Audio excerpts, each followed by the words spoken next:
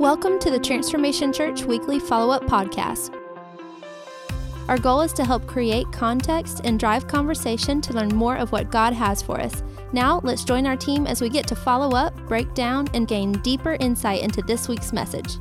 Hey guys, welcome back to the Transformation Church Weekly Follow-Up Podcast. I'm Justin Oswald, the executive pastor of TC. With me back today is our lead pastor, Brad Livingston. What's up, guys? Good to be back. Another week, another sermon, another follow-up podcast, and coming off a great week, which we'll talk about here in a few minutes, but it's good to have all you guys back, and thank you all for listening, everyone that does the downloads. Are you out of pocket already? No. No, we're super excited, and man, before we get into all the stuff that we have for today, our guest on the podcast with us, back again, Mr. Juwan Butler. What up? Hey. There it is. I like it. And Juwan, our small groups director and student director. Yeah. So, and then Mr. John Sapp. Hello. Just kidding, John. This is my life. But where can they find you guys? Juwan, we always get into this It's Jay Breezy with 3 E's. on Instagram. 850. Yeah, on Instagram. On Instagram. Jay What do you on Twitter? Breezy. Are you off Twitter now? I'm off Twitter. You were on, then off, and then on again, then off again. Yeah. Your yeah. biggest moment of your social media life was on Twitter, and you got off. The fame got to me. Yeah. There's too much pressure. I tried to treat my friends real bad, so I had to cut that out. Dope. Jay Breezy with 3 E's. John, where can they find you? It's simple. It's just my name, John W. Sapp. Awesome. What's the W stand for? William. Will I am. Nerd. Nerd alert. Anyways, so We're going to start calling him Bill. old Bill. Bill Sapp.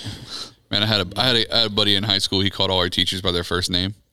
It was hilarious. You know they didn't like that. Oh no, he got written up multiple times. Worth it. I got an uncle named Bill Williams, so his name's William Williams. A lot of thought went into that. That's weird. So Anyway, so yeah. That went down a dark. If you're joining us live on Facebook, if you got questions throughout the podcast, put them in the comments. We'll maybe try to talk to them if they're good. If they're lame, we'll just act like we didn't see them. Yeah, or that. Or if you got questions from Sunday, some of you guys that are watching right now, you were there Sunday, and maybe you got some comments, questions, some of those things that we can tackle on the podcast. We'll be glad to do it. If you're listening to the podcast and you're not watching live, and you have questions, you have statements, or anything like that, you can obviously tweet Justin or I, or you can send an email to followup@transformationchurch.com. Yes. So we'd love to hear from you guys. Lots of downloads happening on our podcast. So thank you guys for tuning in. Glad you're with us. Yeah. So It's a top-rated podcast on iTunes, I read, or something. really. No, but Okay. I totally bit into that. I was like, wow. False advertising. That's awesome. But you can make us that way by liking and sharing our podcast. Oh, there you go. Rate and Shameless review. plug. Yeah. rate and Shameless. review us. But seriously, Yeah. if you don't like us, just don't do a negative review. Just keep that to yourself. Yeah. No one wants to be that guy. Don't tattletale to the world that you don't like our podcast. Yeah. Like, Right. Yeah. Right. Because it's awesome. So obviously there's something wrong with you if you don't like our podcast. Anyways, oh God. so it's been we're coming off a good Sunday. Man, things were popping on Sunday. Yep. A lot of people. Man, so It was crazy. yeah, It was a good day. it was, and we're continuing to see this big upswing, momentum shift, coming into the fall, just all the things we hope for. We talked about it last week. We talked about it for the past couple weeks because it's like, 2 weeks ago, it was like, 8 or 10 Connect cards. And then like last week, it was like 14 Connect or 15 Connect cards. And This week was 22. this week, 22 Connect. It's like, good grief, Yeah. It's a good deal. It's good. Yeah, but some awesome new families rolling in and just new people rolling in. And it's good to see some of our families that are new getting connected. Juwan, I know you guys are killing it with students over there. Yeah, right? we got a lot of students. I think we're up to, I want to say this week we're looking at like 24. Come on. That's started, first week was 6, 7? Yeah, like 7 or 8, I think. Okay. It was low. And that was just a couple weeks ago. And that was, that was 3 weeks ago. Yeah. So, we're coming up quick. We're kind of relaunching our student ministry. Oh, yeah, They you're were supposed to be like they were using kinda my dumb. house soon or something. Hopefully. Hey, Ash. You're supposed to talk to your wife about that. I don't know if she's watching right now, but Ash, we need your house. I told them that. No, I'm just kidding. No, real talk though. It's been good. It's been a lot of fun. This is the most fun season of ministry we'll ever be in. I talk to a lot of pastors and stuff. They're portable, or they used to be portable, and a lot of them say the same thing over and over again. It's like, man, that was the most fun in ministry. Like, don't get me wrong, having a building is great, and it's good to not have to set stuff up. And, we're in that season right now, and we'll be here for a while longer. But, they say that it is nice to have a facility and have your own place and all those things. Sure. Yeah. But we're going to look back on this, 2-year or so time frame of being an AMC, and we're going to realize this was the most fun we had in ministry, Yeah. So for those of us, Justin, myself, even John a little bit, we've been on staff before where you if you're not careful, the mundane parts of your job can kind of catch up to you. And I mean, I'm having a blast. Does it work? Yeah. But we got a killer team. I mean, the crew, Adam Simon and the crew, they're killing it. Clutch, you know what I mean? Yeah, awesome. And Juwan's on the crew, but so we're all on the crew except Justin, because that's not I help tear down. You do help tear down. Yeah. So he's not on the setup crew because, as Justin has said, you don't want Justin on the setup crew. Yeah. I'll come if y'all want me to. Yeah, but why y'all putting that there? How come y'all? It's like, don't worry about it. I help tear down. Yeah, help tear down. I help get banners and stuff in the hall and stuff like that. Yeah. So it's a team effort, but man, it's just a lot of fun. I'm enjoying it. I think we're all enjoying it. Yeah.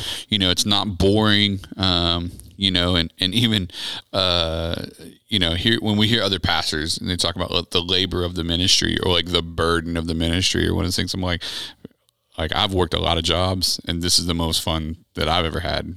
We have great jobs. Yeah, so it's awesome. It's awesome. So there's a lot. There's a lot you could be doing that nowhere ranked. I think we have a blast. I think we have a great job. Yeah, listen, we get we say it like with the Dream Team, like we do get to do this. Like it's a privilege. Yeah, it's a privilege. Yeah, absolutely. Yeah, fun. So man, good times. We're still in the heart of the house. Heart of the House series. I like this Heart of the House. It's a good series. I like it. Good series. Good.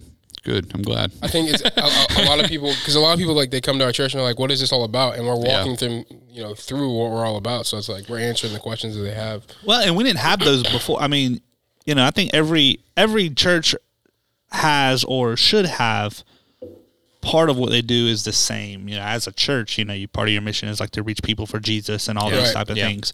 And then however the Lord has led that particular church to maybe accomplish that. That's where I think the uniqueness of churches comes in, which I think is great. We kind of always had our vision, and right. But this is like it's just deeper than that. It's it's not just like we do have our motto for the church, like our vision statement of we exist to see people transform from who they are to who God wants them to be. That's awesome. Yeah. This is just deeper than that. Right.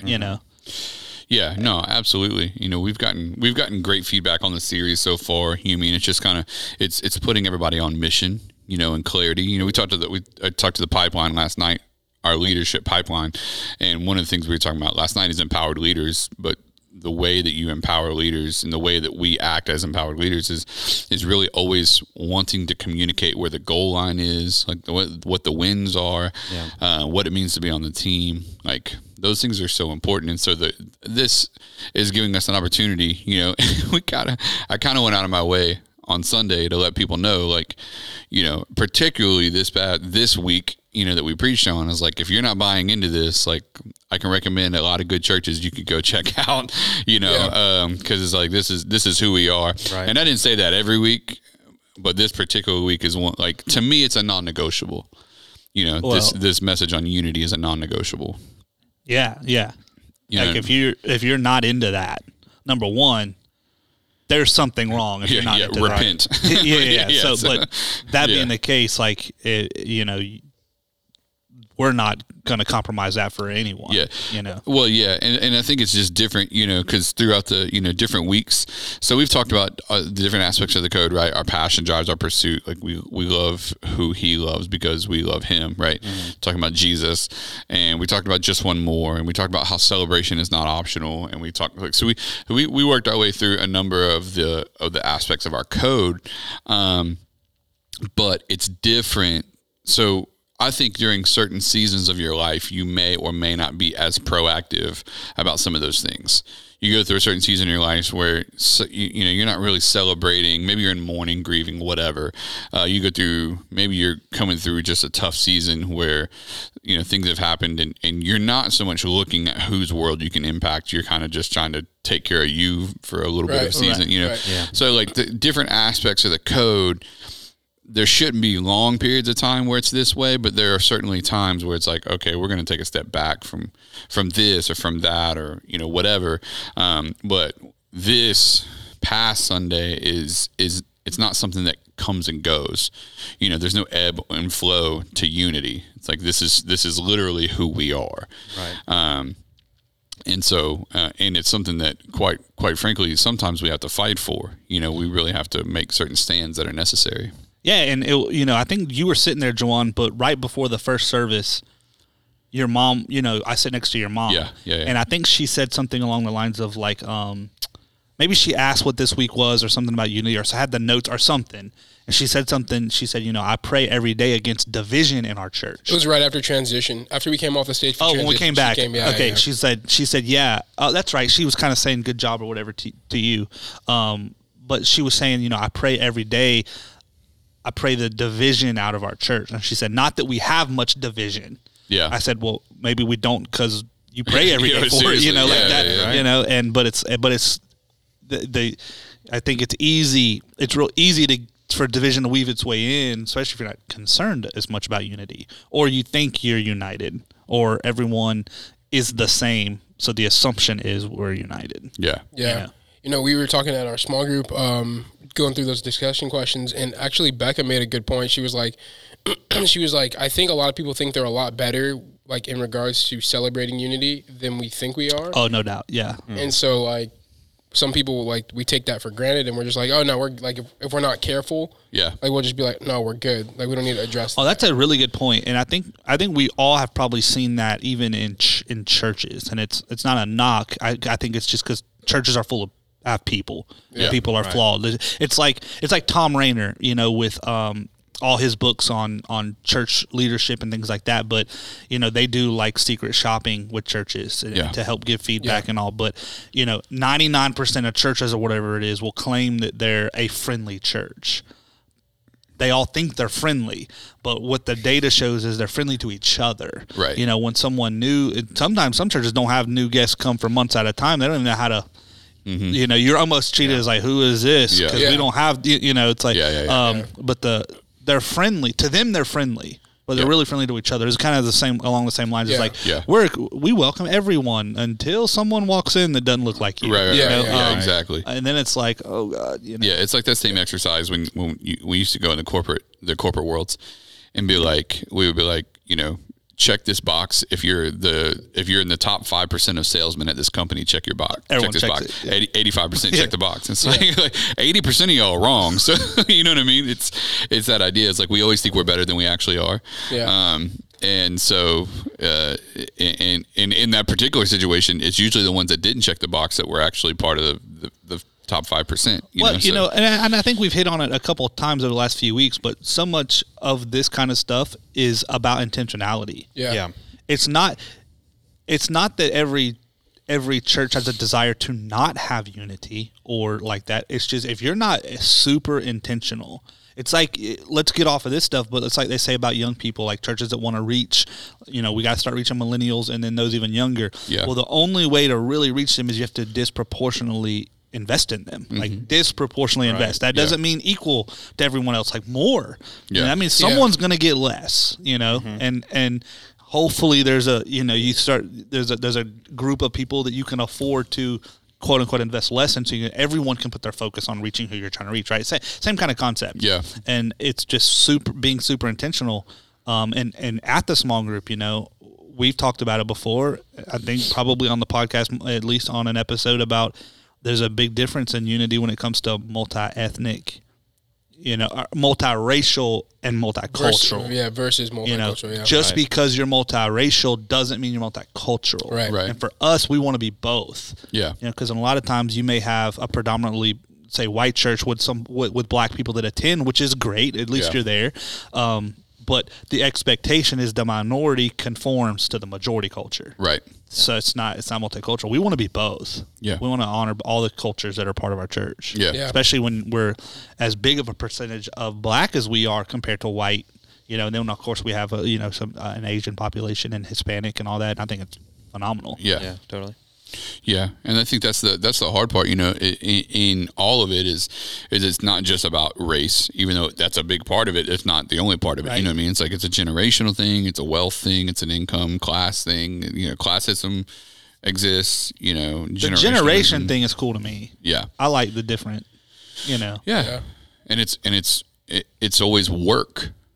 No matter what it is, you know what I mean? Like it's not bad work, you know, but it's just like it's something you got to pay attention to. intentional. You have to You got intentionally go out of your way to lead certain people, to guide people, Totally. to love people, like, you know what I mean? And to interact with people that may not be the norm for you. You know what I mean? Like, so, you know, he made the joke in the first service. You know what I mean? It's like, I'm white. You know, Everybody was shocked. I heard someone scream from my left side. I was like, "Kinda," you know, and I was like, all right. Even your mom was like, "What?" You know, Oh, you're white. I'm white, but I'm invited to the barbecue. You know what I'm saying? Like that was the joke during the service, and Yeah. but it's just so different. And I think, man, that's why I think it's so cool. And I really appreciate my dad. Like that just wasn't a conversation. It was never a conversation we had to have about living a life that embraced, you know, different races and ethnicities and all those things, because it was just something we lived. Yeah. Like it wasn't until I started going deeper south to where some of my uncles lived and stuff like that I found out, like, oh, this isn't a thing.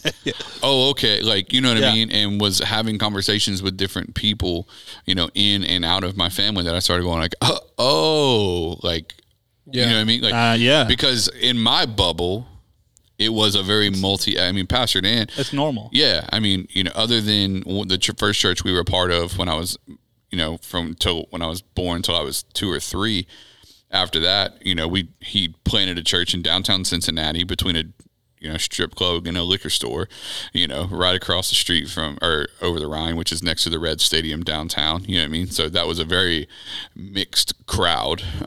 You know what I mean? Then we left there, moved here, and instantly, you know, he took over an all-white church, and his very first outreach was to Truman Arms and Pensacola Village. Yeah. Okay.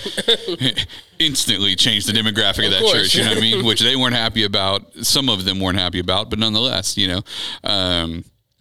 So like, and then we launched our church. And so, I mean, it's just like those through the years, it's just, again, to me, it's just never been something, it was never work. It was just the way we lived. Like I didn't know differently until I actually got older, you know? And you get down this way. Yeah. Yeah. Yeah. And even here growing up, I was only in the bubble that he created for me. Right. And my parents always had me in public school. You know, which was considerably different in the late 90s, early 2000s it is today, but that's not the conversation for today. But they always had me in public school. And so, man, I went to MacArthur Elementary, but then I went to Brentwood Middle School.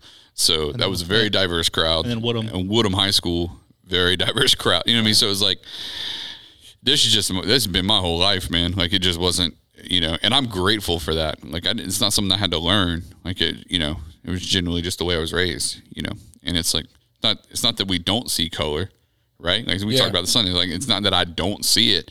It's that we embrace it. Right. Like I see who you are, and I embrace who you are. Yeah, I was glad you said that on Sunday. I really hate when people say that. Yeah, I can't. It's so stupid. As a minority, I can't stand that statement. So, because it's like, okay, let's do a PSA. Public service announcement. We got a black guy on our podcast who just said he hates it. So, to all the white people that listen or are watching, stop telling our black and Hispanic and Asian brothers and sisters, I don't see color, like you're saying something. Yeah. You don't say it to white people. If you don't see it, how did you know to say that?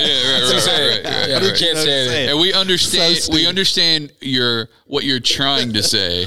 You're just doing a bad job at saying it. Okay, so we understand your heart. Thank you for wanting to communicate that you value them. Just do it a different way, because that's not a helpful statement. Yeah. So I think it's hilarious. yeah. So A head nod will do. Yeah. head up though, not Up, down. not down. Yeah, yeah. Head not up. Yep. That's the celebration versus toleration. Yeah. So, anyways, man, it was good. John, what is you grew up in Pensacola? Or you were in Actually- Atlanta? Yeah, I grew up in Atlanta. Even Never better. mind. We ain't even got to talk about Even it. better. What part of Atlanta? Like so Buckhead? We lived on the. We lived on Peachtree Lane. No, we lived actually on the outskirts of in Marietta. Oh yeah, Marietta. So it's like Marietta, 10 Georgia. minutes from the city, 15 minutes from the city, whatever. Oh, yeah, that's that's kind of a nice area though, right? Yeah. Yeah. Wow. So yeah. So, but we did a lot of stuff downtown, because at the time my mom was married to my then stepdad. No longer married. Yeah, ex-stepdad. Yeah, sure. But yeah, we did a lot of stuff downtown, because he was construction. He's a construction superintendent. There you go. I There can't it is. say. I Get can't it out. speak. There it is. Words are hard. English is not my first language. Okay. He built stuff. So, yeah, he built stuff. He made all like the big buildings in Atlanta. He's like part of making the big buildings in Atlanta. So Cool. we were always downtown. Thanks for bringing that to a third grade level. Yeah. all the He big made all the buildings. big buildings. He made Not the little ones. Not the little ones, the big ones. the big ones. Yeah. Why do they call them buildings if they're already built? Ooh. It's a good Well, question. that's a philosophy question. I don't know if I'm I don't have ready the time for that. So, anyways, we talked about it Sunday, and we use a story from the Bible in John chapter 4 is where we talked about it coming from the Samaritan woman, and and this idea that at TC we aim to cultivate. I think we kind of led off with one of the first codes, is that everyone is invited, right?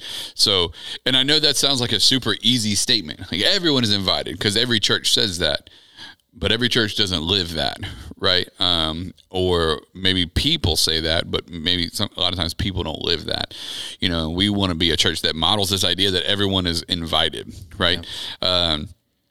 And that we go out of our way to, the tagline underneath it. Justin, if you want to read it, you can. Yeah, we will cultivate diversity while maintaining unity. Yeah. And the key word there is cultivate, and I think there's a lot of churches that tolerate diversity while maintaining unity, which means that as long as whoever they're tolerating conforms, then they're welcome to keep conforming. Right, It's like that's not like we cultivate diversity. I mean, like we intentionally try to develop and acquire diversity in our church because it matters that much to us. Yeah. And so it's just the difference between what you tolerate and what you celebrate. Yeah. We've talked about that before. Yeah. And it's like we don't tolerate other ethnicities or races or whatever. Like we celebrate, like, we go out of our way to embrace, if you walked in on a trustee meeting, like multiple ethnicities, a very balanced people group of ethnicity, age, income class is represented on, in that, if you were to look at our overseer board, that oversees our church, you would find multiple ages, multiple ethnicities. Like, when you look at our staff, there's Pastor Dan. Most of our staff is young, but we still we are, except for Justin. But no, I mean Justin. Other than Pastor Dan, who technically is still on staff, even though he's the founding pastor, so his role is very limited in what he has to do from a week-to-week basis, but his capacity is very high in what he can do on a week-to-week basis. And so, but he's older, in his 50s, whereas most of us are in our 20s and 30s. But there's still, you guys have all experienced it. Pastor Dan will just swoop in every now and then and just like give you that little help. Like, hey, don't forget X, Y, and Z. Like, hey, and he's just dropping little wisdom on us on how we can continue to care for our whole church, not just the 30-year-olds in our church and 20-year-olds in our church better. So, that's represented on our staff, different races, Jawan, different generations, Pastor Dan, and so gender, Karen, so female and male, we really go out of our way to embrace it. This is who we are. Yeah. It's not something we just try to practice as often as we can. Like it's a true, genuine representation of our church. Yeah. So it just matters. So this idea that everyone is invited, that's real. It's not just something that, we toy around with. Yeah. So absolutely. But it takes intentionality, and I think that's the key. I mean, Jawan and Miss Terry, your mom. Yeah. You guys been eating Thanksgiving dinner at our house. Dude, I was just thinking about that. I was gonna say I was looking for the pause, but since I was 8 or 9, Pastor Dan and Miss Kathy have always been like, what are you guys doing for this holiday? What are you guys doing for that holiday? You guys should come to the house. Make sure you guys have some place and they made sure every year. I'm 22 now. You've been eating at my house. I've been eating at y'all's house every holiday. So it's like we said, it's not tolerated. It's celebrated. They make sure everybody has a seat at the table. And I think that's awesome. Yeah. Yep. Yeah. It's huge, man. It's so necessary, and so that it's just helpful, And I think about people in our church like Tremaine. I mean, the running joke I tell people all the time, I've known Tremaine since before he had hair. Yeah. He's got dreads down to the middle of his back. It's like I've known him since I was 6 years old. I think about Sherry and Alan Pons. Who are in our church, right? Yeah. African-American couple whose daughter and son-in-law, Shay and Willie Stevens, African-American couple, they're in our church, and their daughter and son-in-law, right, Cameron and Johnny are in our church, right? And their son, who's, young, he was 3, I think. He's 3 years old. There's 4 generations of that family. Of that, an African-American family, 4 generations of it is in our church right now. That's awesome. So that's a whole generational, ethnicity. It's just a picture of, what I love about our church, which is it's home. Yeah. And it's home for everybody, Like it. Totally. So then we kind of get into John chapter 4. We're talking about the Samaritan woman. Jesus comes to the well. He sits down to take a rest. And when he does, he asks this woman for a drink. And it triggers this conversation. And what the conversation actually is the process of transformation that Jesus does in this woman's life, But he asked her for a drink, and if you want the full breakdown, you guys can go watch the sermon. We're not gonna do the full breakdown now, but if you want the full breakdown, check out the sermon from this past Sunday. But he starts talking to her, and so the very first thing he does is he asks her for a drink, and she responds to him with this idea of but you're a Jew and I'm a Samaritan. That's not how this works, right? And I think that's a great picture of what. Some people walk into our church not knowing they're going to encounter, not in a negative way, but just people walk into our church and they go, oh, I did not. I mean, even your first Sunday, right? It wasn't not from a racial perspective, but from a generational perspective. You were like, there's a lot more people that are older in here than I realized. You can test to that. No, yeah, I mean, we always talked about it, as far as it was known that Transformation Church was kind of a pretty diverse church. But what does that mean? Right. Until you see it, because everybody that has one old person and all young, or vice versa, is we're multi-generational. Yeah, right. Not exactly. But I thought that my first Sunday with the the age gap. You know, there was like young kids, like I say young kids, like teenagers that were all a part of the service and part of the church, and then people, you know, like 70s. was it Tremaine's like grandmother? Oh, Back, yeah, like, yeah, you know, yeah, like yeah, people yeah. like her that are there. I mean, there's Right. 4 generations of them too, of Tremaine and Yeah, his that's family. true. I didn't even think about that. Yeah. But you know what I'm saying? So I was like, wow, and not just that. It's like, I guess my assumption, it's probably, I don't know if it's a right assumption. It's probably not wrong, but the assumption is if there's a lot of, say, 20-year-olds, that there's going to be a lot of 50 or older that probably don't like that kind of church.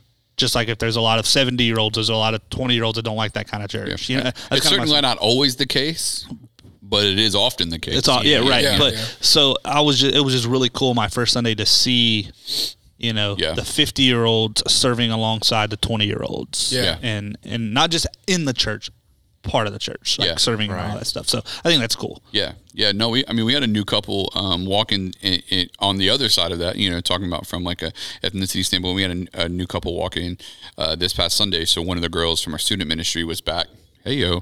One of the girls from our student ministry was back this past Sunday from way back in the day. Yeah. And you know, she's white. Her Is that the girl from Rico? Yes. Yeah. So she's white. Her husband's black. No, she's been a part of our Yeah. church in and out for a long time, so she knows the culture. Yeah. But her friends just moved here from Mobile, and came to the church, and it's a couple. She's Yeah. white, he's black, and was like, you know, we were just trying to find a church that would. You know, like welcome us through the doors, you know. Yeah. Not to say that there's no churches that will, but obviously in the South, There's a lot that won't. there's some Yeah. that they may not tell you to get out, but they'll give you enough indication that you're not, you know, that you're not Yeah. welcome or whatever. And so, so you know, they walked in, and they're like, it was just so refreshing, and I was like, Which, by the way, that's real stupid. But golly, yeah, say that. yeah. But Sprinkle that in there. That's okay. real yeah, stupid. it's real stupid. So, and then we also got like our guy Joe, you know, from Joe's Caribe. Plug if you haven't. listen, if y'all. you want, if you Y'all want the listen. best Puerto Rican food in Pensacola, Yeah, if y'all What's need today? What's today? today's Tuesday. they're open. Well, let's talk. I gotta say nothing but a word. Let's talk about our sponsor for today. Joe's Caribe. Yeah. Joe, I don't know what he's doing in that kitchen, But it's the right thing. but it's the right They're thing. they're killing it. I don't know what he's doing back there, but yeah. I mean, if you want the good Puerto Rican food, empanadas, tostones, Chirifango. Terefungo and mofongo, mofongo. Mofongo. Yeah, the both. jerk chicken. I mean, they even got like ropa vieja. I mean, they got Chicharron. Yeah. the food's fantastic. Tres leche. Tres As leche. you Tres can see, leche. Ooh. We're cultured. We're cultured here. It's been real, guys. We'll see you guys next week. Still need that. Good food though. So yeah. it's if you're in Pensacola, it's where 9th and Tippin and Langley and Bermuda 12th Triangle. and all that Yeah. intersect. The Bermuda, I like Bermuda that. Triangle. Yeah. Yeah. all You it get no is. cell Right. service over there either. None. It's the Bermuda Triangle. I'm telling y'all. Good luck. It's across from like Golden Corral. It's right there. Yeah. So all that to say, before we got off on that tangent, Starving to death right yeah, now. Joe and his family, you Yeah. know, have been coming, and it's the same thing. You know what I mean? Like they were. He was appreciative. I got a chance to spend some time with him yesterday, and he was very appreciative of the conversation. You know, because we dealt with. You know, we used conversations that can be very polarizing in our churches, is Democrat, Republican, and we talked a little bit about black and white, but we also made sure that we included, so say, like our Asian brothers and sisters and our Hispanic brothers and sisters and all of those things. But he was just super grateful, he and his wife, because it's a conversation that unless you know you need to have it, you don't have it, and when you don't have it, you know, our black, Hispanic, Asian, and so on, brothers and sisters, they know you're not having it. Yeah. Like, you know what I'm saying, Joanne? I mean, you could speak to that, but like they can feel when it's not that they're being ignored, but it's also like, we're just going to overlook this. Yeah, they can sense if it's genuine or not. Yeah. That's what you're getting after. I think you spoke about it on Sunday. It's one of those things. It's like I think Pastor Dan did a great job of like laying the foundation for it, and you've been carrying the torch for it. But it's like when we hurt, you hurt. That whole thing that you Yeah. say, Yeah. like if we're not being intentional about like hurting with our brothers and sisters, as far as, you know, a black and white or whatever, like, yeah, we can sense like, okay, so they don't feel the pain that we're feeling. Yeah, exactly. that, so. Are they willing to talk about it? Yeah. You know, I was talking to a pastor buddy of mine. I was talking to a couple. You guys were, Justin was at the table for this portion of the conversation. I'm not sure if you were listening. We met with some pastors a couple weeks ago. Yeah. And we were talking about it. And we were talking about all of us have a friend who's a pastor. Mm-hmm. So all of us at the table had one friend who was a pastor who wasn't there at the lunch. And we were just talking about they look at TC and they're like, man, we really wish that we could become multicultural the way you are. Like, we wish we could build that. And I even told him, I told him outright, I was very honest with him. I said, I don't know that you can afford to do that tangibly, like not emotionally. Like they emotionally would love to do that. The thing is like, you're really going to have to disrupt the homogeneous environment that exists to make that possible. Mm-hmm. And there are some people who aren't outright racist, but do have a bit of covert racism in them that they're not even aware of, that are going to walk away from your church if you start having these conversations. And can your budget afford that hit? Yeah. You know? And it's like, I don't know. I was like, but for us, like, this is who we are. You know, like, I will willingly watch someone. I don't know anyone. I don't know what anybody gives in our church money wise. Like, I don't know. Like, other people do. I don't. So no one can be like, do you know how much I give in the church? Like, I really don't. But I know we made it without you, and we'll continue to make it without you if you leave. You know, it's not that I don't love you. I'm just saying no one holds me hostage when it comes to how we lead our church. Yeah. And so it's one of those things where. What's that? I was going to make a kind of a joke. It's like, no one gives enough that we could be held hostage at this point. Nobody. Like, we don't have like $1 million givers. It's you know. However, if you would like to attend our church and you embrace the idea of multiculturalism, come on in.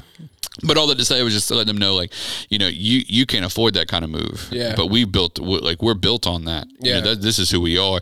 So, and that's unfortunate, you know, that churches would run a risk that you have to even have that conversation. And I think that's what's so frustrating. It's crazy to me. It's like, if a pastor wants to take a church from a homogeneous all white church or a homogeneous all black church and shift the culture to embrace another culture, if it's already built that way, you're going to have to lose people to embrace people. Like, that's just so the Imago Dei, the image of God resting in someone that may be a different ethnicity, like, we can't see that so much that we're willing to pull away from our preference so that we can draw people. I have a hard time just wrapping my head around how stupid that is. Yeah. It blows my mind. It's sad. It is sad, like you said, that they have to have that, because the pastor has a desire. Yeah. You know? So there's probably others in the church that have the desire. Yeah. It's to me, that's crazy. There's African-American or black brothers and sisters in our church right now that came to our church from some of these other churches, and they were like, we're glad that we were able to walk into a church that actually sees us, doesn't just see past us. Right. Yeah. And they want to love us and embrace us as a part of the family, not just make us tokens. Yeah. You know what I mean? Ooh, and it's like, good. And so, you know, we're not the best at it. We just strive to make it a family. And so I think we're doing a good job, but I think we can always get better. Of course. Which is why sermons like yesterday were necessary. You know, that's what I told Joe. You know, I said, it's great because, you know, we're really kind of preaching to the choir. You know, 99% of the people in that room are already bought in. Yeah. They're already on board. You know, we're not convincing anyone of something. We're just re-communicating what matters. Yeah. Because it's so important to us. We wanted to put it into our code twice. You know what I mean? Like, so it's just part of who we are, and it's part of what we communicate. So it's just necessary. And that's what we see, you know, when Jesus is talking to the Samaritan woman, you know, she says, you're a Jew and I'm a Samaritan. Like, we shouldn't be interacting with each other. Like, how can you ask me for a drink? You know, and that's what society tells all of us. CNN, Fox News, all this stuff. Like, it tells all of us, like, well, you're black, you're white, or you're Hispanic, or you're Asian. Like, y'all shouldn't be going to church together. Y'all shouldn't be able to disagree on this, but still sit down at a table and have a conversation. Right. You know, you shouldn't be able to know who each other is going to vote for, and it'd be different political parties, but still love each other enough to eat pizza together or go to each other's house. And it's like that's what the world keeps telling us. The same way the Samaritan woman was telling Jesus, like, you know, we're separated. Like, you should not be interacting with me like that. And that's what the world keeps trying to do to us. It's like, y'all should be separated. Y'all shouldn't be interacting like that. And it's like, no. Like, we're going to do what Jesus did. We're going to go out of our way to disrupt the social norm. Totally. To embrace each other, you know? So, which that leads us to the second portion of our code, right? What you got, Justin? Unity is greater than loyalty. That's it. So this idea that the unity to the gospel and unity to our vision and unity to diversity, like the unity of diversity, is more important than the loyalty that we would have to any other worldly organization or platform. You know, so unity in the body of Christ is greater than our loyalty to anything outside the body of Christ. Yep. Which means, like, I surrender my political preference when it comes to me loving our brothers and sisters. Yeah. You know, and it's like going out of our way to embrace that on whatever side of the coin. Exactly. Like, so it's not just that white people surrender it, you know, it's not just that African Americans surrender it, or Hispanic or Asian. It's not just Republicans surrender it, and it's not just that Democrats surrender it. Like, it's like, no. Like, and it's not even saying that we surrender it in that we never have a preference. It's saying that we don't pick our preference over our unity. Mm-hmm. Like, in other words, I'll never let, if Jawan were to tell me he's going to vote for somebody different than I'm going to vote for, I would never let his loyalty to that or my loyalty to my candidate cause me to disrupt the unity that exists between us. Right. Doesn't mean you can't have it. Have it. Doesn't mean that social agendas don't matter. They matter. Doesn't mean that candidates don't matter. They matter. Right. We still have to live in a world where we have to elect officials that are going to govern. Like, we still have to do all of those things. So it's not saying that we don't have an opinion. It's not saying that we don't speak to those things. It's not saying that we don't have conversations about them. It's that wherever the conversation goes, it doesn't disrupt how unified we are and how much we love each other. You know what I mean? So I want to make sure we clarified that, because I could see how it's like, none of it matters. And it's like, no, it matters. Like, so do what you know what I mean? Like, whatever your conviction sets into your heart about who you vote for and your political stance and all those things, like, however the Holy Spirit is leading you and whatever you are convicted in, I say do that, and even have healthy conversations with your brothers and sisters about it to help people see different perspectives. That's what I was about to say. We just don't disrupt unity over it. Yeah, I was about to say, the cool thing about when you have the unity is at some point it challenges the way you've always viewed something. Yeah. Even when it goes in regards to, like you're saying, maybe even political or whatever, like whatever you're, you know, how you viewed a particular issue or, you know, whatever, that diversity and that unity with that, you know, you especially become friends, you start having conversations maybe you never even thought to have. Not that you're not bad because you never had it. You're seeing the world through the lens you know. Yeah. And just a different perspective can help shift that sometimes in a healthy way, and then vice versa. Maybe you're here and the other person's here, and the two of you together can, you know, you pull towards each other a little bit. No, definitely. And that's the thing is, if you haven't had the experiences, then you have to talk to people that have. Yeah. But you can't just be blind. You know what I mean? So many people are like, it's okay to be ignorant. It's not okay to stay that way. Yeah. That's a great statement. Yeah. And it happens so much. If you've never been in the environment to experience what other people experience, then you have to step off your high horse of knowing whatever and really put your attention on learning from each other, you know? Right. And again, I think I just grew up in environments where that became a lot easier for me than maybe it is for other people. You know, I'll never forget, man, we went and played, we were in high school. So we went and played basketball at UWF with the colleges here in town. And so it was me, and it just so happened that day that it was 4 other white dudes in the car, right? So 5 of us packed into this Malibu, and we're flying down Kingsfield Road, right? I don't know why we were going so fast, but we were moving down Kingsfield. And if everyone in Pensacola has that like swervy parts, and a cop popped me coming around that swerve, man. And we were probably doing 55 or 60, which is fast on that road. And so it pulled us over, and we were respectful to the officer and all those things. And but he just kind of was going through his typical police thing, right? Ended up giving us a warning, was like, listen, guys, I know y'all having a good time. He was super cool, younger cop. I was like, awesome. Thank you. And then the same thing happened like 2 or 3 weeks later. But this time I was riding with my buddy, Eladio, who was Puerto Rican. And it was him, me, I was in the back seat, and then the other three guys in his SUV were black. And we got pulled over in the exact same spot for doing the exact same thing. Different outcome.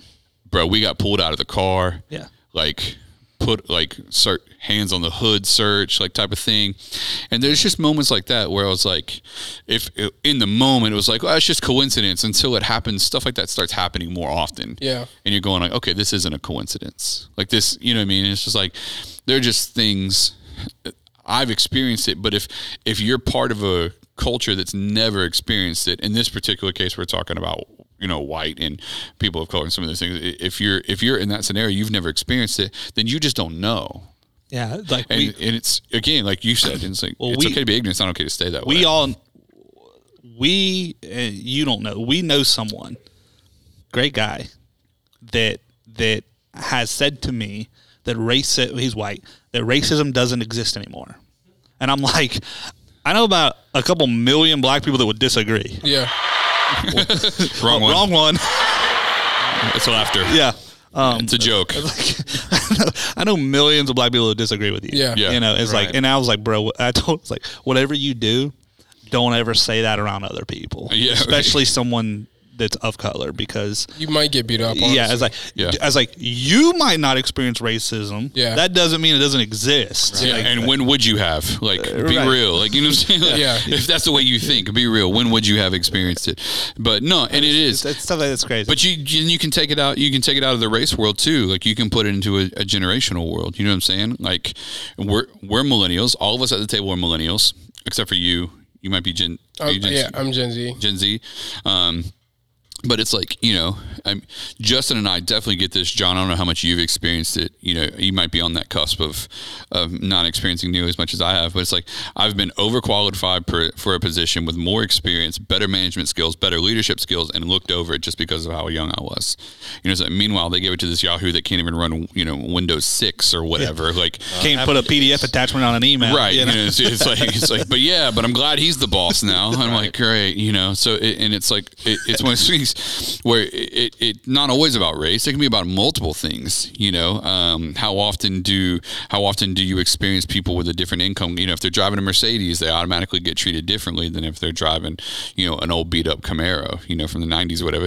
It's represented in so many different ways. And at Transformation Church, our goal, from a race and ethnicity and cultural perspective, that too, but also from an income perspective and also from an age perspective. It's like, we really want to go out of our way to make sure that everyone understands that we're not trying to disrupt the unity that exists. Yeah.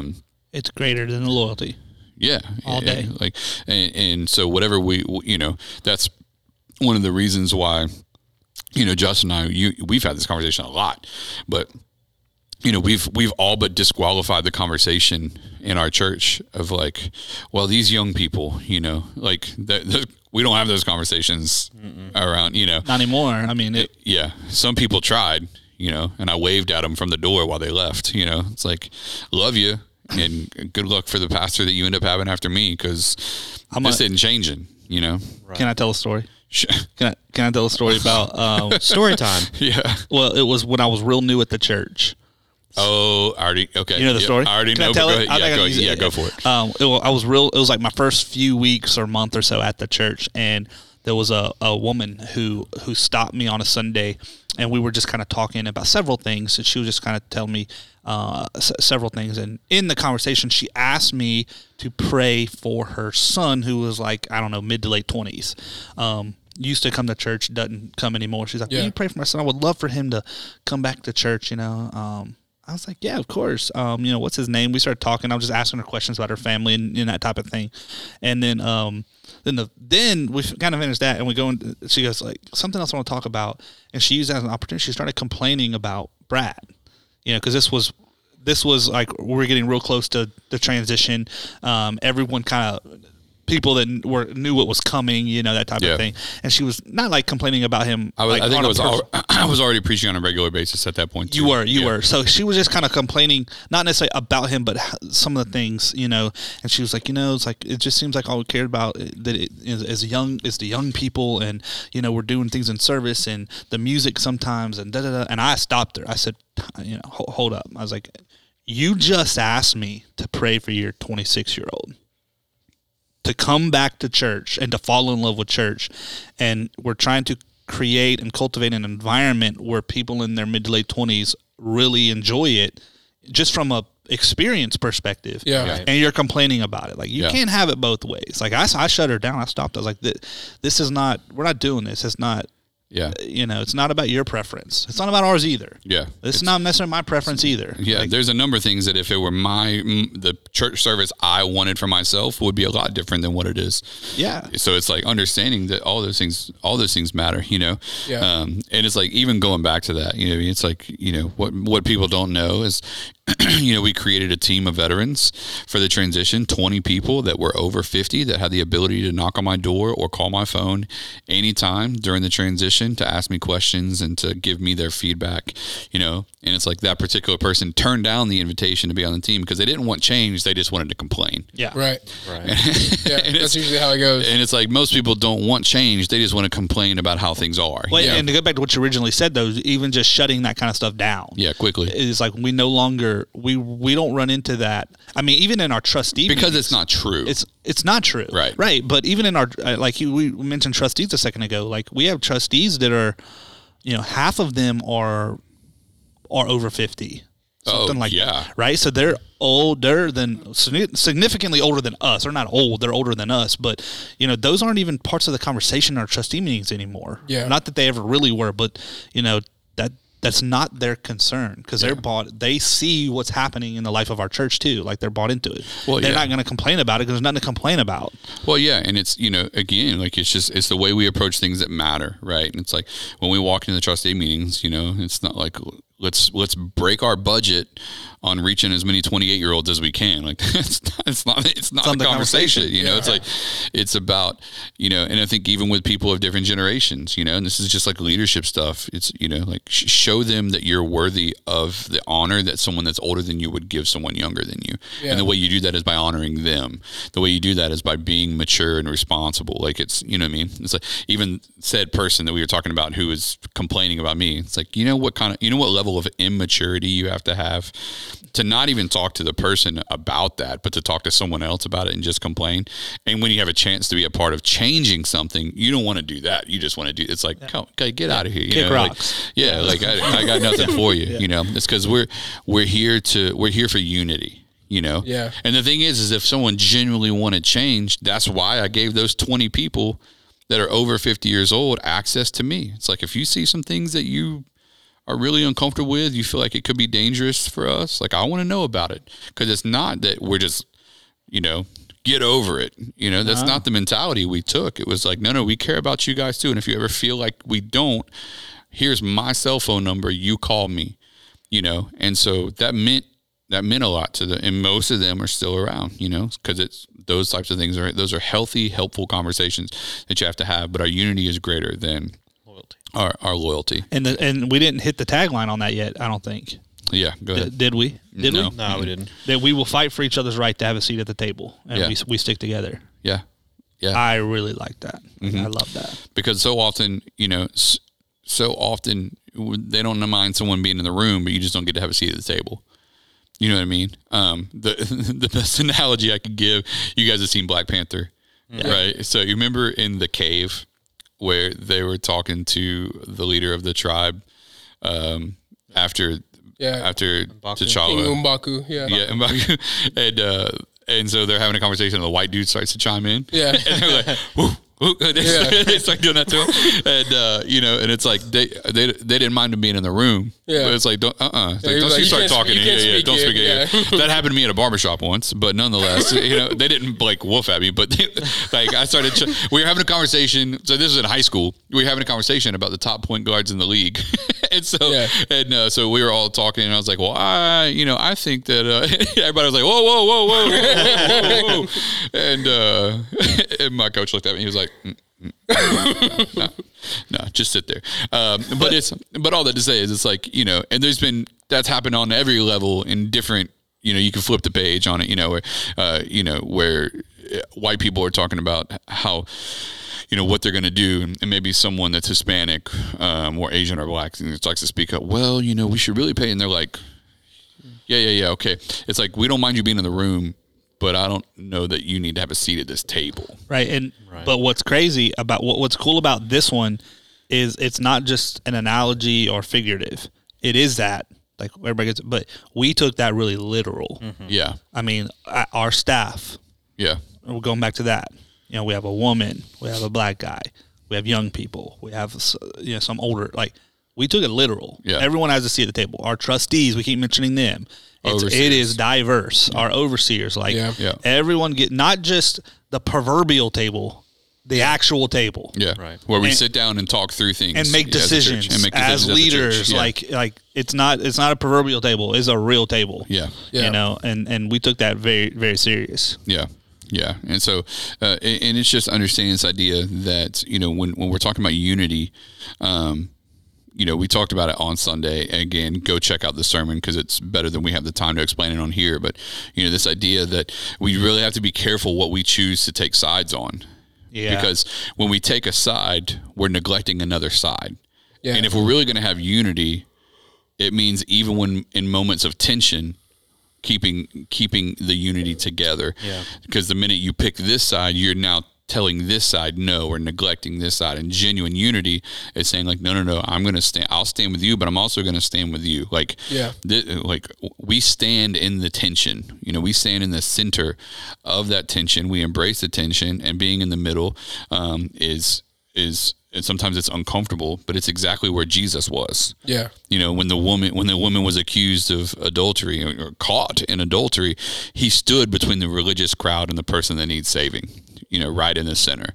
You know, when the woman was at the well, like, he stood between, you know, religion and law and her, right in the middle. You know, Jesus was constantly standing in the middle, in the center of what was expected or what was the social norm versus what he came to accomplish. And we should be the same way, you know, right in the center of whatever society's trying to tell us we should do versus what the gospel is telling us we should do.